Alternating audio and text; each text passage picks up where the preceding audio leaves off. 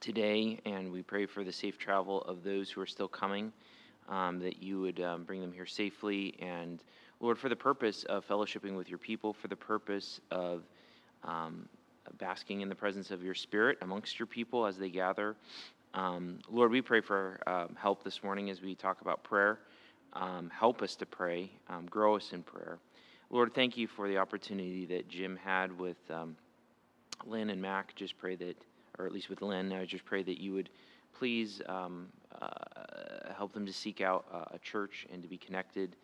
And Lord, that they would even come here to be ministered to. We thank you for the word that you've given, that we don't have to pick and choose. Lord, of course, there are themes that you lace throughout Scripture that we can investigate, but Lord, we thank you just for the steady diet of how you've composed the Scripture. And so, Lord, we just pray that we be faithful to that, to understand it, to live by it. Again, Lord, we just ask for help as we continue to consider prayer, and just make us a more prayerful people in our private lives and in our corporate life as a church. So we just ask these things in Jesus' name. Amen. All right. So what we've been doing over the last few weeks is just talking about how to define prayer. And that kind of culminated last week in a definition. So I don't know if you still have that little bookmark or not that I gave you. But let me just remind you of kind of the definition that we landed on. Prayer is reverential communication with God, which acknowledges God as Savior and desires His relational presence, which is distant in a fallen world. Prayer typically requests God to act in some way based on who God is, what He does, what He has promised to do, and His relationship with the one praying. The content of prayer is a mixture of praise, thanksgiving, confession, lament, query, and petition. So we looked at that, and we looked at what prayer is, and kind of sampled different types of prayer.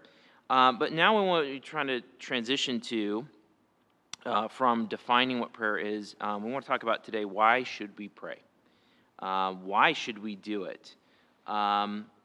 Let's start with how you would answer that question. Why do we pray? We talked about what prayer is, but why do we do it? Or why should we do it?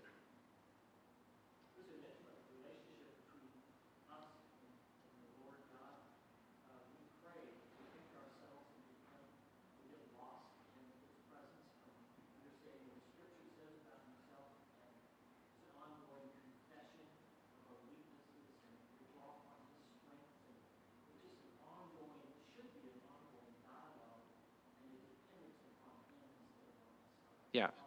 So that basically, you're saying that we pray because of the relationship that's there, and what's expressed in that relationship. Good. What else? Why do we pray?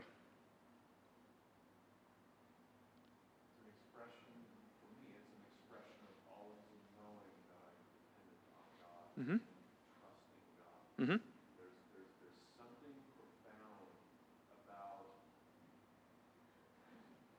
something unseen, but you pray to God unseen.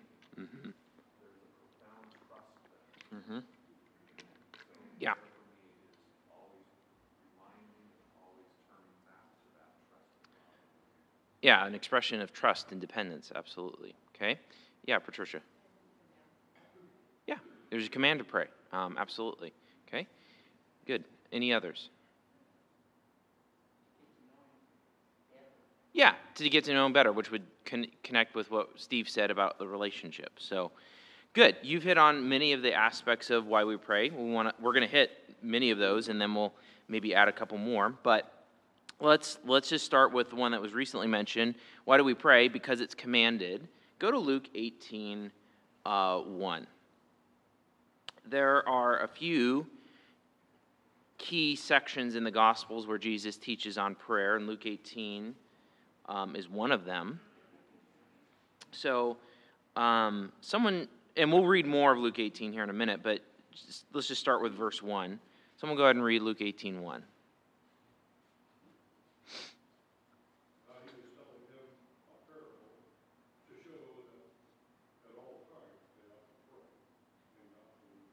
Okay, so just from that, what do we learn about why we should pray?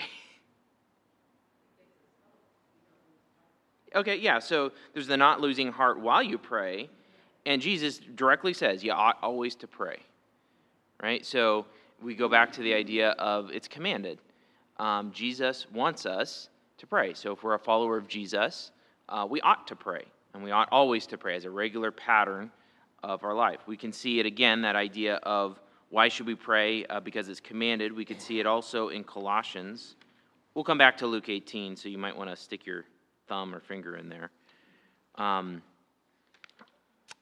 if you go to Colossians 4, so Jesus has said you ought always to pray, and not lose heart, not give up. Paul says this to the Colossians in Colossians 4:2. What does he say? Continue steadfastly in prayer, being watchful in it with thanksgiving. Yep. So, again, a command. Continue steadfastly in prayer.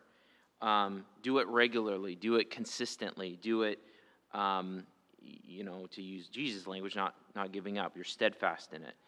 You're being watchful in it with thanksgiving. We saw thanksgiving is one of those components of a biblical prayer. At a raw, basic level, why do we pray? Jesus commands us to do it. It's supposed to be part of following him. But we can go more than that. We can delve in more. Let's go back to Luke 18. And let's consider this reason that we should pray. God answers. We pray because God answers. Let's go back to Luke 18. And we already read the first verse, but let's go ahead and reread it again. Let's read verses 1 through 8. Someone go ahead and read verses 1 through 8 in Luke 18.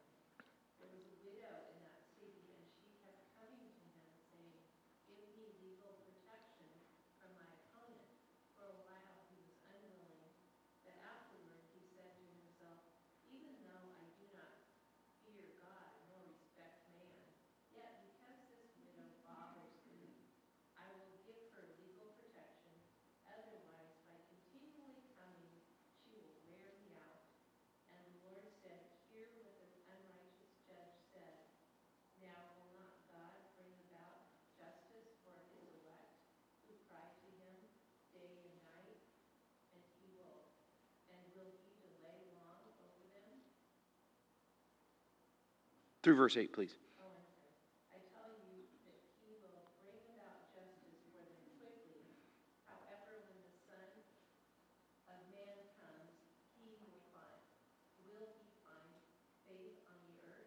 Yeah.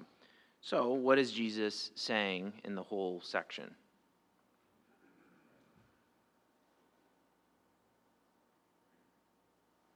The command he starts with, right? We already looked at the command. You ought always to pray and not give up. And he's telling them this whole parable to bolster that command. So what is he saying in the rest of the section?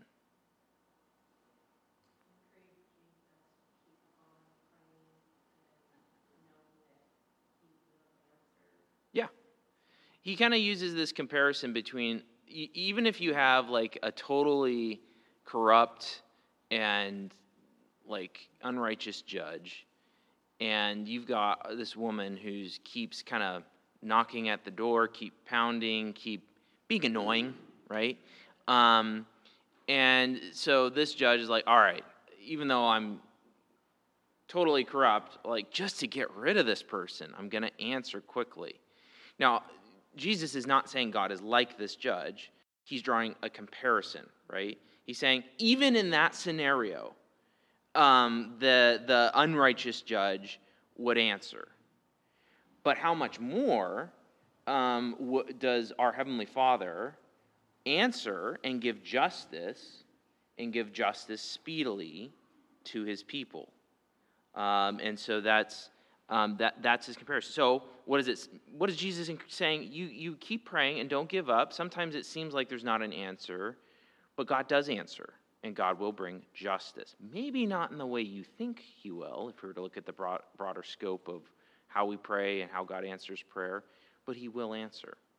Tony, you had your hand up briefly, so I don't know if... I'm going to hold my tongue on this because I've studied this a lot. This is one of the most profound descriptions of prayer. Yeah. There's a couple of them, but this one's pretty profound and it's just intrigued me to no end over Yeah. the years.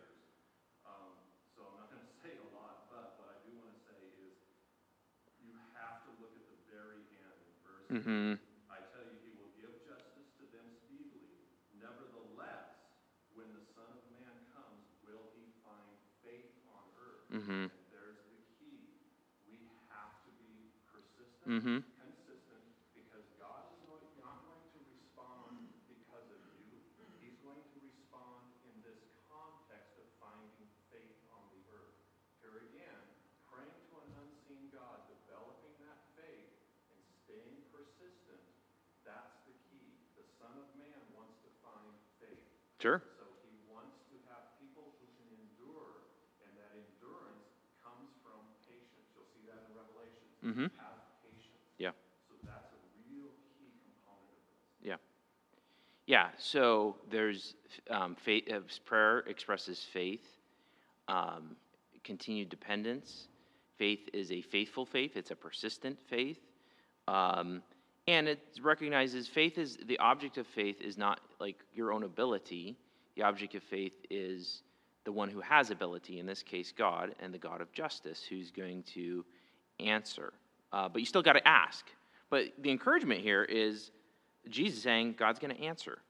Maybe not in the way you think, but he will answer. Now, that sounds a little like, again, we're talking about reasons we pray. But we should really think about, God answers prayer. Maybe it sounds kind of simplistic to say, but that should give us a reason for praying. God really does hear. Doesn't necessarily answer in our timing. Doesn't necessarily answer in the way that we think about, but he will answer. And so that's a reason to pray. He does hear us. We can go back to those imagery when we were talking about defining prayer of incense rising before God in heaven. God hears in heaven, and God will act. And that should be a reason for us to pray.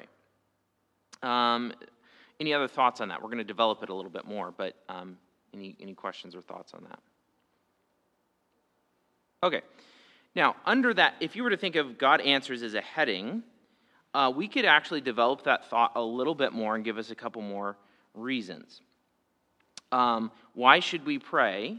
Well, because God answers, and as a kind of a sub-reason to that, God uses prayer as a means of accomplishing his plans.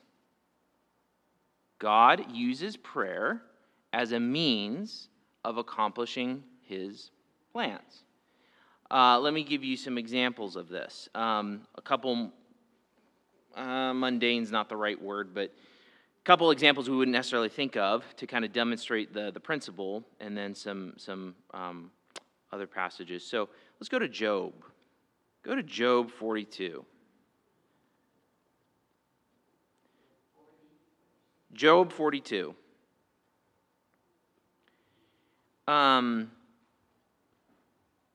So what has happened in Job by the time we get to Job 42, the very ending chapter? Like, what's going on, broadly speaking, in Job 42?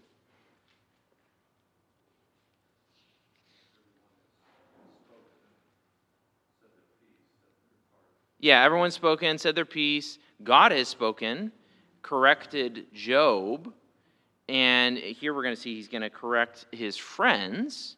God's going to correct his friends. But the way he talks about correcting his friends is interesting and how it relates to prayer. So, someone go ahead and read Job 42, 7 through 9.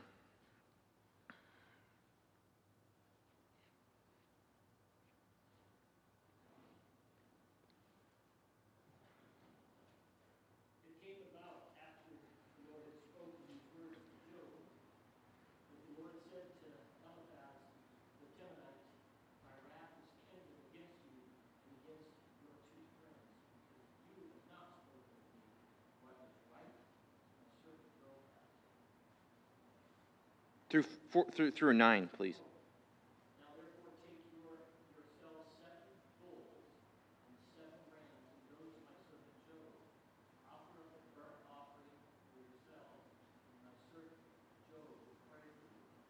For I will accept him, so that I may not do with you according to your calling, because you have not spoken of me what is right, as my servant Job has. So Eliphaz the Temanite and Bildad the Shuhite and Zophar the Naamathite went and did as the Lord told them, and the Lord accepted Job. Now, this is a really interesting scenario, and it's not the only time something like this happens in the scriptures. There's another example, we might not go to it, in Genesis 20, verses 1 through 7 with Abraham and Abimelech. But think about what's going on in this little scenario here with Job and his friends. Who's God talking to?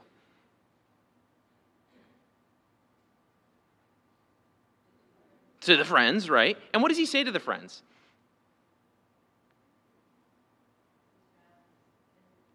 Yeah, he's angry against them. And they haven't spoken of God what's right, so he's angry. But what does he say then? It's like, here's the problem. What does he then tell them to do?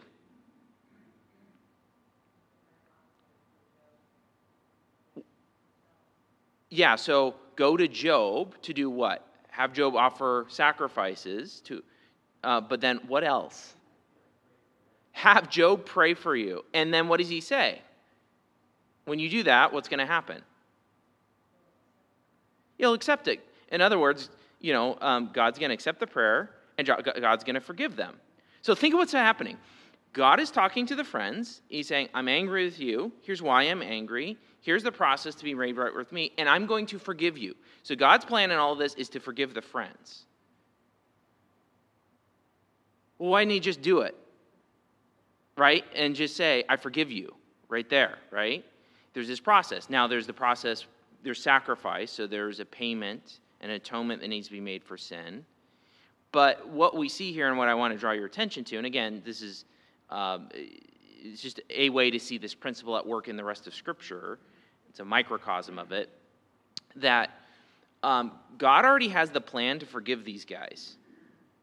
He's already determined to forgive these guys. But the means that he's going to do it, yes, includes sacrifice, but it includes prayer. Job's prayer of intercession on behalf of his friends. So what do we conclude from that? We see this principle at work that God uses prayer as a means of accomplishing his plans. He is already determined to forgive these guys, but would he have forgiven them without the prayer and without the sacrifices? No, because God himself prescribed those means for him to forgive them. So when we think about how prayer works and how it works with humanity, that same chord is true throughout Scripture. God uses prayer as a means of accomplishing his plans. We know that God is sovereign. We know that God has fixed what is going to happen. And yet, at the same time, that plan that he has fixed to happen, he also ordains the means of things like human prayer. So there are things that happen and that God has decreed to happen that will only happen when human beings pray. Not because God needs human beings, but because he's determined to use that means to have himself moved to accomplish his plan. So sometimes you think about or hear that, well, why pray? God already knows how it fixes. Well, we could answer that in multiple ways, but one of the things we can say is actually just God ordains not only the ends, what he's fixed to happen, but also the way of getting there. And one of those means is prayer. Like I said, another example where you kind of see that dynamic is in Genesis 21 through 7. You don't have to go there. You can look at it later with Abraham and Abimelech. Essentially, something similar happens. Because of Abraham's sin, Abimelech and his family are in trouble. And God talks to Abimelech and says, oh, I kept you from sinning against me, but there's still like people that are sick in his household and that are in trouble. And God says, go ahead and go to Abraham, the guy that caused this whole problem in the first place, to pray for you so that you're healed. He doesn't heal them right then. He has them go to Abraham to pray for him to accomplish the end. So again, it's just that same dynamic that we see here in Job 42. We can see it even in the prayer that Jesus gives us as a template, a general template for how we are to pray. Go to Matthew 6.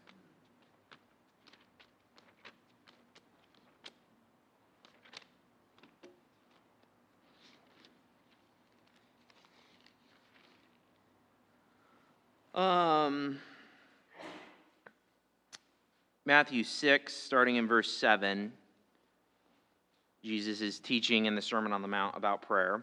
And when you pray, talking to the disciples, do not heap up empty phrases, as the Gentiles do, for they think that they will be heard for their many words. Do not be like them, for your Father knows what you need before you ask him. So there Jesus is affirming God's sovereignty. God already knows. He already knows what you need. He already knows your requests. And so you might say, and so then Jesus says, so don't worry about praying at all. Is that what the text says? It is not what Jesus says. Jesus then says, based on that fact, here's how you ought to pray. Pray then like this: Our Father in heaven, may your name be treated as holy. Your kingdom come, your will be done on earth as it is in heaven. Give us this day our daily bread, and forgive us our debts, as we also have forgiven our debtors. And lead us not into temptation, but deliver us from evil. Now let's especially think about the first few petitions. What are we to pray for according to this template? And especially, just focus on the first few petitions.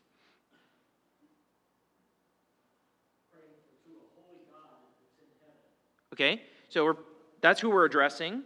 What do we pray to him about? What do we pray to our Father about? Yeah, so first, for God's name to be treated as holy, which is not happening in the world by and large. We pray for his kingdom to come, so for, knowing what we know about the rest of Matthew, for Jesus to come, to conquer all his enemies, and then to conquer even death, and to hand everything over to the Father. Well, that's what 1 Corinthians 15 says. He's already determined to do these things. Your will happen on earth as it is in heaven.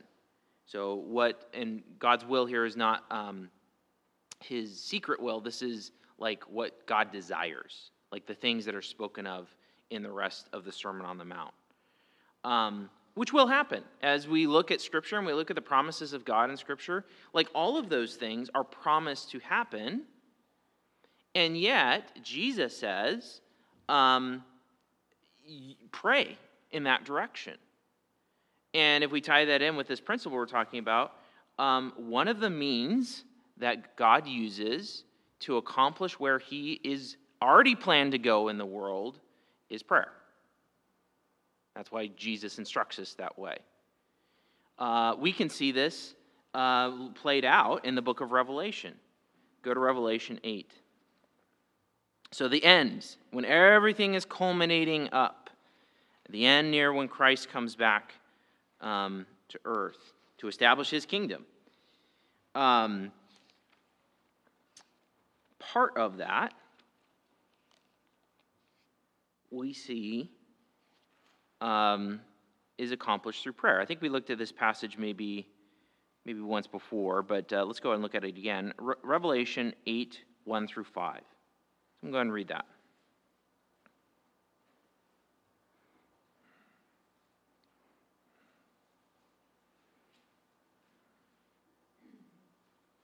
When the Lamb opened the seventh seal, there was silence in heaven for about half an hour. Then I saw the seven angels who stand before God, and seven trumpets were given to them.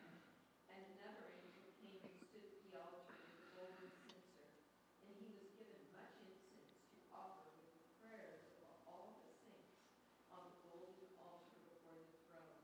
And the smoke of the incense with the prayers of the saints rose before God from the hand of the angel. Then the angel took the censer, filled it with fire from the altar, and threw it on the earth. And there were peals of thunder, rumblings, flashes of lightning, and an earthquake. Yeah, and if you were to connect this even with an earlier statement in Revelation 6, should have written it down ahead of time. Yeah, there we go. 6:9. It says this: When he opened the fifth seal, I saw under the altar the souls of those who had been slain for the word of God and for the witness they had borne. And they cried out with a loud voice, O sovereign Lord, how holy and true, how long before you will judge and avenge our blood on those who dwell on the earth? And they were given a white robe and told to rest a little longer until the number of their fellow servants and their brothers should be complete, or to be killed as they themselves had been. So you tie those two together, and what's going on is God is taking back the earth through judgment. And in 8, you can kind of see some of the appeals that some of the saints are making in 6. But then in 8, in particular, you kind of see this general description of these prayers of the saints, and they're offered on this altar, but then from that altar is where the fires of judgment are being thrown onto the earth. God is already determined to judge the earth, but in this context, at least the prayers of the saints are connected with God accomplishing that judgment. So again, you see that dynamic that God uses prayer as a means of accomplishing his own plans. So in 8, he's using it as a means of establishing his kingdom through judgment. How does that kind of shift your thinking on prayer? Or does it? Or what reactions do you have? Questions? Yeah, that's a good way of putting it. That it's not that God needs my prayer to do anything, but he has chosen to use my prayers together with the rest of his saints who are calling to him to accomplish what he himself has determined to do. If you're still struggling with this maybe a little bit, you can think of, you can liken it to evangelism, right? So God saves someone, God regenerates someone through the power of the Holy Spirit. Okay, we know that happens. How does he do that? Yes, through the Holy Spirit, right? This Holy Spirit has to act. But what does he use for someone to be regenerated? Yeah, hearing the word, right? Hearing someone proclaiming the gospel. Paul is very clear about this in Romans 10, right? No one's going to believe unless they hear. And so, though God regenerates a person, that doesn't happen apart from the human means of actually proclaiming. And so you can kind of think about it as a parallel reality. It's just another example. What we're seeing in prayer is just another example of that same reality of God's sovereignty and human responsibility. God uses prayer as a means of accomplishing his plans. And he is pleased to do so. Any questions on that? Well, I see it as, it's a different side of the same coin. Mm-hmm. It's interesting looking at Job. You can go to the structure, temple worship and the sacrificial system. There's sacrifice, there's substitution. The whole structure of what Christ did. So it's woven into intercessory prayer. It's a different side of the same coin. Mm-hmm. Okay, it's God representing himself in what he wants to promote, I guess, to put out into the world, his will, if you will. It's what I call, it's his kingdom principles. Mm-hmm. It's his principle of substitution or atonement or, intercession. They're all kind of that same sort of thing that works together, and it's great to see, that prayer is interwoven. Mm-hmm. It works in the same principle. Yeah. It's God is determined for it to be one of those things that he uses to move himself to act. And so it's important. It's not an afterthought. It gives it weight. Let's talk about another reason. So we've talked about why should we pray? Because it's commanded, because God answers, because God uses prayer as a means of accomplishing his plans. And here's another, because it gives us joy to see God answer prayer.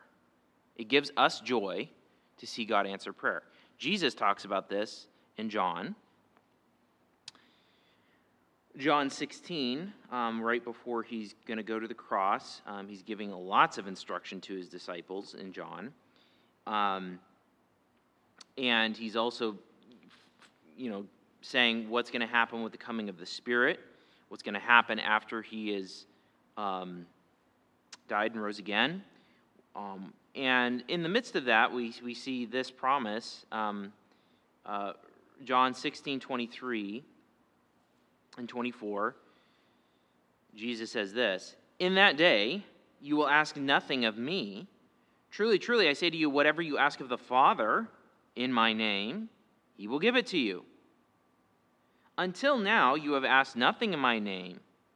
Ask, and you will receive, that your joy may be full." And so here we see a reality that with what Jesus is doing through his atonement, what he's doing through the sending of the Spirit, there is a greater level of intimacy that has ever happened in humanity, or fallen humanity for sure. And what does Jesus say? Ask. Ask why? So that your joy may be full.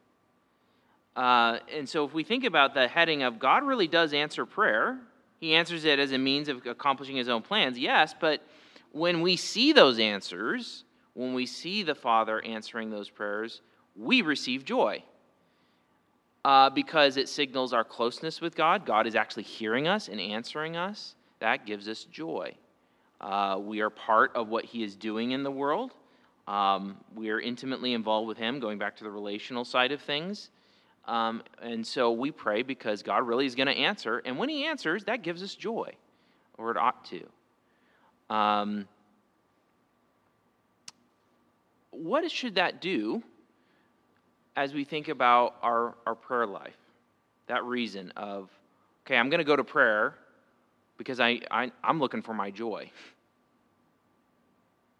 How does that shift things? How does that help us?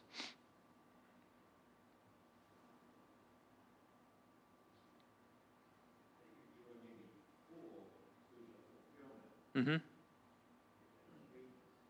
Yeah. It's filling you up with happiness, joy. Yeah, it should, we struggle with prayer. If you were to think about week 1, when we talked about why we struggle to pray, right? This should help us to pray, right? Because if we believe that God is really going to hear, and God does answer, and he does, and Jesus calls us to pray and says, yeah, go ahead and look for your joy in that. Not in the sense of, oh, okay, I'm going to ask for $1 million, and yay, I got it, I'm happy. Not like that, but I am so aligned with God's plans and where he is going in the world. Think back to the Lord's Prayer, right? May your kingdom come, may your will be done. And I see ways in which God used my prayers. He answered them, and I see bits and pieces of him advancing his kingdom purposes. Then if we truly are seeking first the kingdom and his righteousness, we're going to be joyful to see God accomplishing his plan in the world. And that should motivate us to go to prayer. And finally, let's end with this reason. We kind of actually, some of you mentioned it at the beginning. So why do we go to God in prayer? Because it's commanded, because God answers, because God uses prayer as a means of accomplishing his plans, because it gives us joy to see God answer prayer. And really, if you think to all those sample prayers that we looked at while defining what prayer is, it maintains our relationship with God through honest communication. So this is kind of what Steve said at the beginning. Think of like the prayers of Hannah, or those prayers of lament that we looked at. Or think of Jesus' prayers when he's on earth. He goes away by himself. Think of his prayers in the Garden of Gethsemane. They're real. There's real communication, and there's a real relationship, and there's honest communication. God already knows what's on your heart anyway, but prayer isn't really an opportunity to pour out your heart. That's one of the ways that prayer is described in the scriptures, is pouring out your heart to God. Why? Why should we lament? Why should we go to God in sadness? Why should we go to God when we're grieving, when we're confessing, when we're joyful, when we're praising, when we're thanking? Well, because our relationship with God through Jesus Christ. And that act of prayer is a means of maintaining and communing in that relationship. Which really, if you think about prayer, that's kind of the broadest reason, the most important reason, and subsumes all of the things that we've talked about. Questions on what we've talked about today. Why should we pray? Because it's commanded, because God answers, because God uses it as a means of accomplishing his plans, because it gives us joy to see God answer prayer, because it maintains a relationship with God through honest communication. Any questions? Yes, Patricia.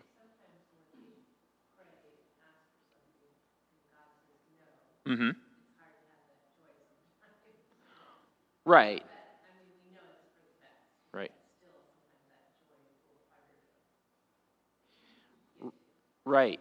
And that's where, you can kind of tie in the John 16 passage and the Luke 18.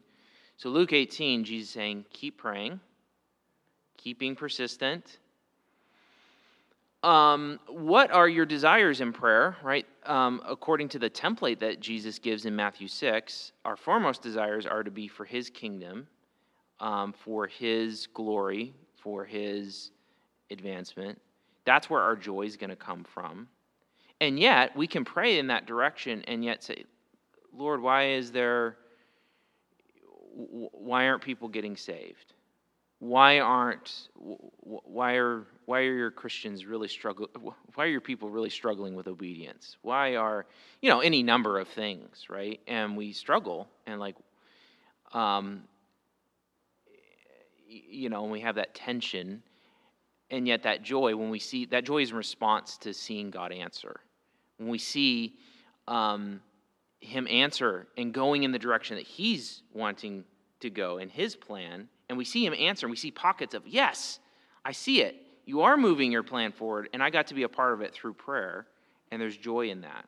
And yet there's also this tension. It's like, well, I want to see more, and yet we don't see it, right? Then we have to be content and persistent and prayerful even as we wait for God to answer. Yeah, Tony. So I think it'd be helpful to kind of contextualize that joy, because Jesus does in chapter 16. If you go to the beginning, he talks about how the tribulation, basically. And indeed, the hour is coming when whoever kills you will think he is offering service to God. Hmm. So now we've got a bad thought there. Then you go to 20, verse 20. Truly, truly, I say to you, you will weep and lament, but the world will rejoice. You will be sorrowful, but your sorrow will turn into joy. So there's actually a context here. Mm-hmm. So you have to ask yourself, which side of the fence are you on? Mm-hmm. And if you're on the side of the fence where you are weeping because of what has happened, Mm-hmm. not joyful like the world is, Sure. then you know your prayers are going to be aligned properly with God. Yeah. So that's the joy. You see the fallacy of the world. You see the fallenness of the world. And we still live with it today. That's why, and kind of to sort of answer the questions, yeah, sorry, we're not there yet. Right. We're here still. Yeah. Yep. And yet, even in all of that, in the longing, we do see God answer. And when he answers, and when we see him head in the direction that he's predestined, there's joy in that. So, okay, let's end with some time in prayer. Here are 4 things that I'd like a couple people to volunteer to pray for. So, a guy and a gal. We kind of prayed this one last week, but we'll pray it again. Pray that we would pray, expecting God to answer prayer. Pray that we would pray, expecting God to answer prayer, that we would be expectant. Pray that we would pray according to God's plans, not our own. And we kind of talked a little bit about this last week, the scope of our prayers being aligned with where God is going. Pray that we would recognize God's answers to our prayers and rejoice. Right? When we see God answered prayer, that we would acknowledge it as such and that we would rejoice. Pray that we would be honest with God in prayer and experience communion and true relationship. So, honesty with God in prayer and in that seeking of experiencing communion and relationship with Him. Okay, so can I have a guy and a gal volunteer to pray and close us?